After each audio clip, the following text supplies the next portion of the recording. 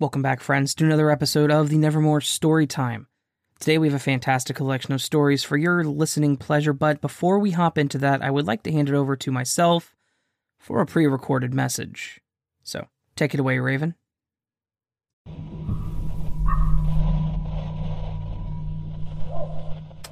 Hello and welcome back, my dear listeners. I hope you are all having a fantastic day.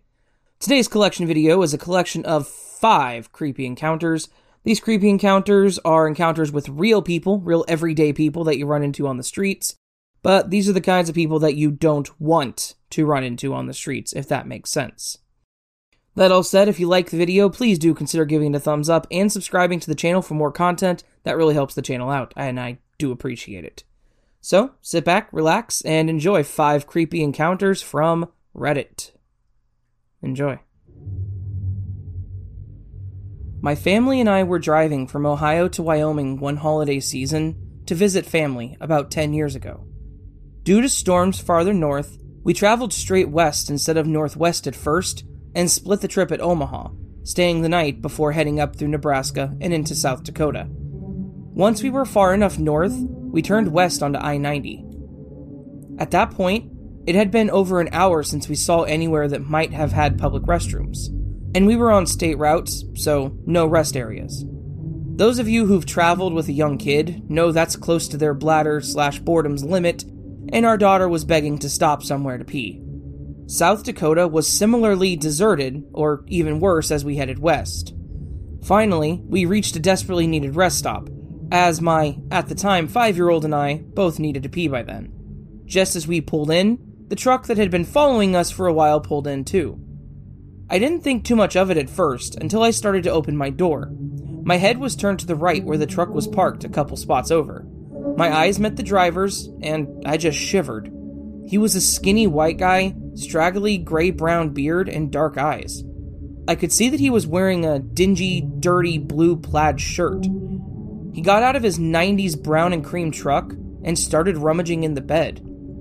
I told my husband that I didn't want to go into the rest stop alone because of the guy, and the weird feeling I got from him. He thought I was being a little silly, but agreed to come in with us. At that point, the next stop was Wall, South Dakota, about 100 miles away according to the huge billboards we'd passed advertising it. He figured he'd better empty his bladder even though he didn't particularly feel the need. I grabbed our daughter, and we headed inside, followed by the guy who'd finished rummaging at his truck, but wasn't carrying anything when I glanced back. My daughter and I did our business in the women's restroom, and headed back out to the lobby. As expected, my husband was already out there since he didn't have a small human to chaperone. The old guy was in the tiny lobby area. He was just standing there staring at my husband. My husband rushed us back out to the car, and as we were buckling in, he locked the doors. Then he told me that the guy hadn't even gone into the restroom and was just standing in the lobby the whole time. He agreed with me that we might have just had a close call, and he was glad it hadn't been just me and our daughter in there. However, that's not the end of the story. Remember how I mentioned Wall and that it was 100 miles away? Well, that was 100 miles of pretty empty landscape, but a decent number of turnoffs from the interstate. We didn't see the truck following us and thought the whole episode was behind us. Except when we stopped in Wall to grab lunch and some road snacks, plus look around at this homey but fun little tourist trap in the middle of nowhere, we saw the guy in the store not even 20 feet from us. Same face, beard, dirty plaid shirt. Thankfully, we'd already eaten, so since he was staring at us again, we quickly paid for our snacks and trinkets and got the hell out of there. Thankfully, we didn't see him again, but I was seriously creeped out until we reached our relatives in Wyoming safely, with no other sight of that truck.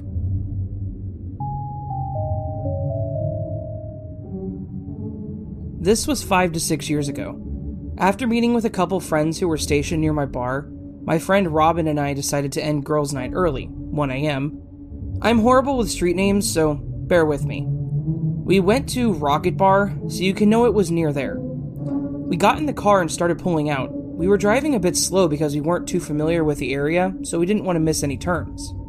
I had the window rolled down because, when I drink, I get a bit flushed. The street we were on was a bit dead at the time, but we heard a yell and some loud crying. It was clearly a lady's voice, so we slowed down to see what was going on. Robin was driving and I was in the passenger seat.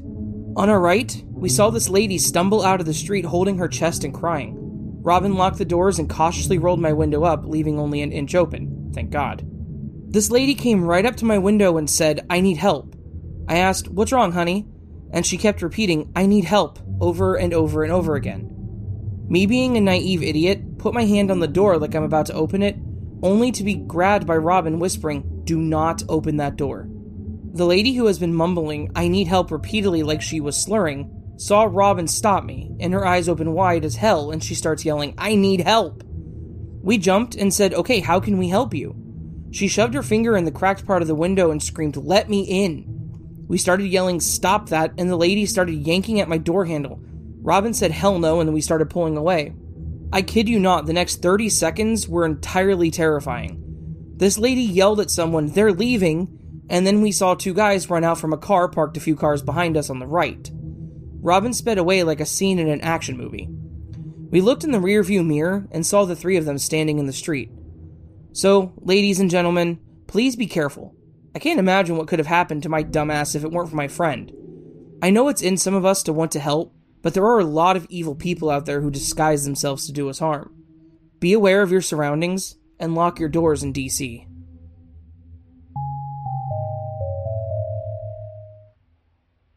I was driving late at night on I-90 between Deer Lodge and Missoula, Montana. I'm originally from Seattle. I was driving back to Seattle after visiting family in Bozeman and Billings.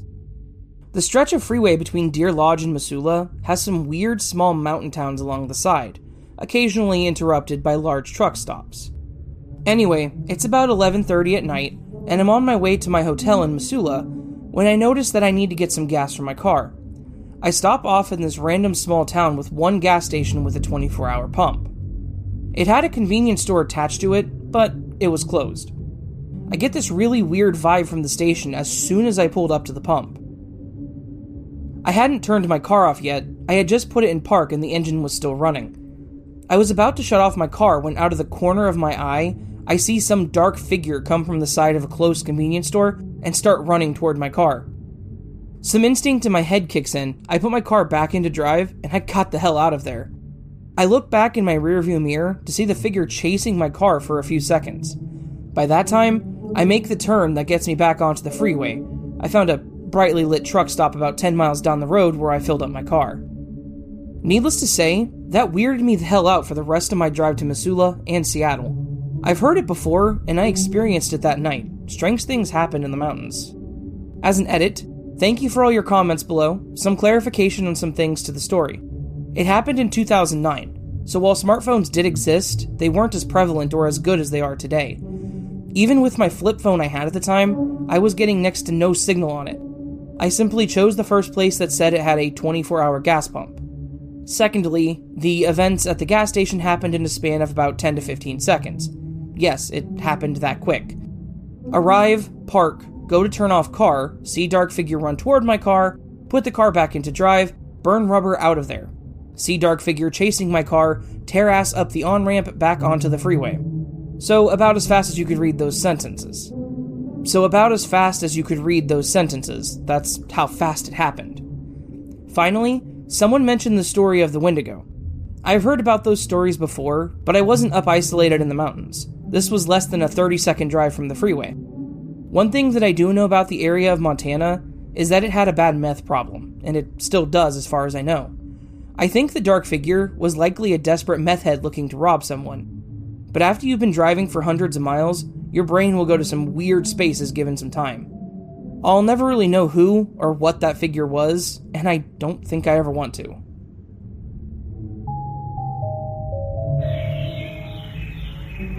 So this happened to me a couple of years ago when my now husband and I were living in a townhouse in a decent area. My husband was working third shift as a corrections officer at our local corrections facility, and I was working as a waitress/bartender. It was an unusually warm night for mid-March, so I took advantage and decided to take my husband's 80-pound Alaskan Malamute, Siberian Husky mixed dog on a quick walk around the neighborhood near our complex. We got to the end of the street that leads into the complex we live on, and across the street is a Marathon gas station. I notice as the dog, Luke, stops to relieve himself that there is a guy across the street at the gas station with a case of beer in his hands. I have my phone out texting a friend and looked back up to notice the guy was near the stop sign.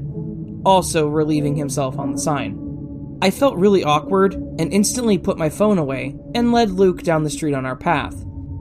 At this point, I think the guy noticed us, and he crossed the street to where Luke and I had just been. I hear him walking a few feet behind me, and just keep my head down staring at my phone with Luke glued to my hip. After about 10 seconds, I hear this guy's steps getting closer. Luke realizes there is someone behind us, and he stops in his tracks. Mind you, he is a big dog compared to my 5'2" self, but I can handle him pretty easily, and he is very well trained by my husband. But I noticed his ears were perked up and his tail was straight up. I was glad that he was aware of our surroundings, but I still wanted to keep moving and away from this guy. I don't know, I just got a weird feeling. This guy finally catches up, so I tighten my grip on Luke's leash and pull him closer to me, and step into the grass to allow this guy to pass us and keep Luke out of his way. Does this guy keep going and pass? Nope. When I thought he was about to pass us, I stuttered out a small apology because Luke was pulling on his leash a little to investigate this guy, and most people did get intimidated by him just by his size. He is massive for a dog, in my opinion. The guy stops and just stares at me for a minute, long enough for me to smell the cigarettes and booze rolling off of him, and to notice he is probably in his mid to late 20s. Dark hair, scruffy looking, and just dirty. He smiles and then finally seems to notice Luke trying to get at him, and asks, "Oh, cute dog, what's his name?" Instead of making up a name, I said, Luke. He then proceeds to ask me if he can pet my dog, and before I can even give him an answer, he leans down and starts petting Luke's head. Luke did not like that. Luke jumped to hit him as a warning, and the guy backed up chuckling. I apologized and mentioned that he was very protective, and made up a lie that he was trained as my dad's former canine unit. My dad is a software developer. Instantly, I saw this guy's face change. I don't know what to call it, but he looked a little put off by it. He asked me what my name was, and I gave him a fake name. He then asked if I lived around here, and I said I was just visiting a friend of mine for the weekend.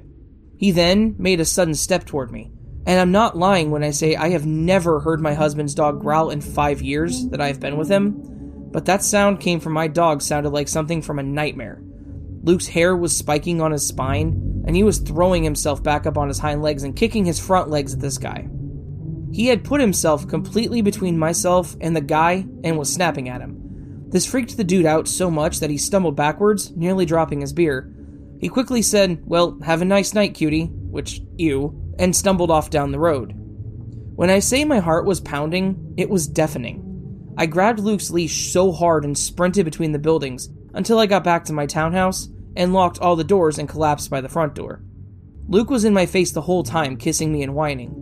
This dog is the sweetest and most gentle creature I have ever met, and hearing him growl and seeing him react the way he did made me realize that I needed to get out of that situation, and fast. So 2 things I learned that night.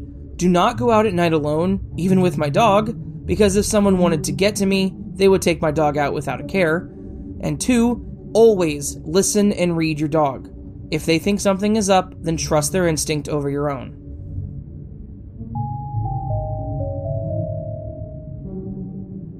I know this is going to sound like BS, but this story actually happened to my cousin and I in the summer of 2018. My cousin and I live pretty close to each other in the suburbs of Detroit. We both love photography and taking long drives listening to music, so that's exactly what we did on this particular day. We drove about an hour north to a small town and found an abandoned barn that was also for sale. At the time, we didn't spot any trespassing signs, so we decided to be adventurous and go check it out. Big mistake. The barn was in semi-decent condition, although the paint had begun to peel off. Structurally, it was pretty sound though, so I didn't feel uneasy about going in. I'm an avid urban explorer in Detroit, and had been in far worse buildings. Once we got inside, we somehow ended up in the basement of this barn. I immediately was getting some weird vibes. There were little girls' clothes, toys, and furniture littered through the basement of this barn. I thought it was creepy as hell, and so did my cousin. Before I continue, behind the barn was a pretty decent-sized cornfield. This cornfield backed up right to the barn, so we decided to be artsy and take a few pics of the corn stalks. I snap a few shots of my cousin, and we decide it's time to head back to the car. Walking through the first row of corn on my way back to my cousin's car, I see a vertebra in the dirt. At this point, I stop dead in my tracks in disbelief. Like, is this actually what I think it is? Or is this an animal bone of some kind? I start looking around, and crap, there were several more. They were too big to be deer. I yelled for my cousin, who was almost back to the car, to have her take a look. We both start really examining the ground, and we keep finding more and more bones. Now, for the record, I've taken a cadaver lab in human anatomy in college, so I'm very familiar with the human body. We found a fibula and a fully intact femur. That's when I started to really freak out. We decided to call the cops because we knew this was serious. We waited in the car for a good 15 minutes, totally freaking out until the cops arrived. Once the cops came, there were two, we all started looking through the corn and nearby trash pile. The cops, I don't think, believed us, and I distinctly remember them saying they thought it was a deer carcass. That was until I found a full freaking ribcage in the trash pile, and they changed their tune real quick. The cops told us that they would need us to leave, and they were calling a full forensics team out to start collecting evidence. We left totally shaken up. On the way out, I did see a no trespassing sign, and I'm sure the cops did too, but if they didn't care, we didn't care. We gave the cops our information, but we never did hear anything from them. I also watched the news pretty close for the next few weeks, and I didn't see anything. This was one of the most creepy things I have ever experienced.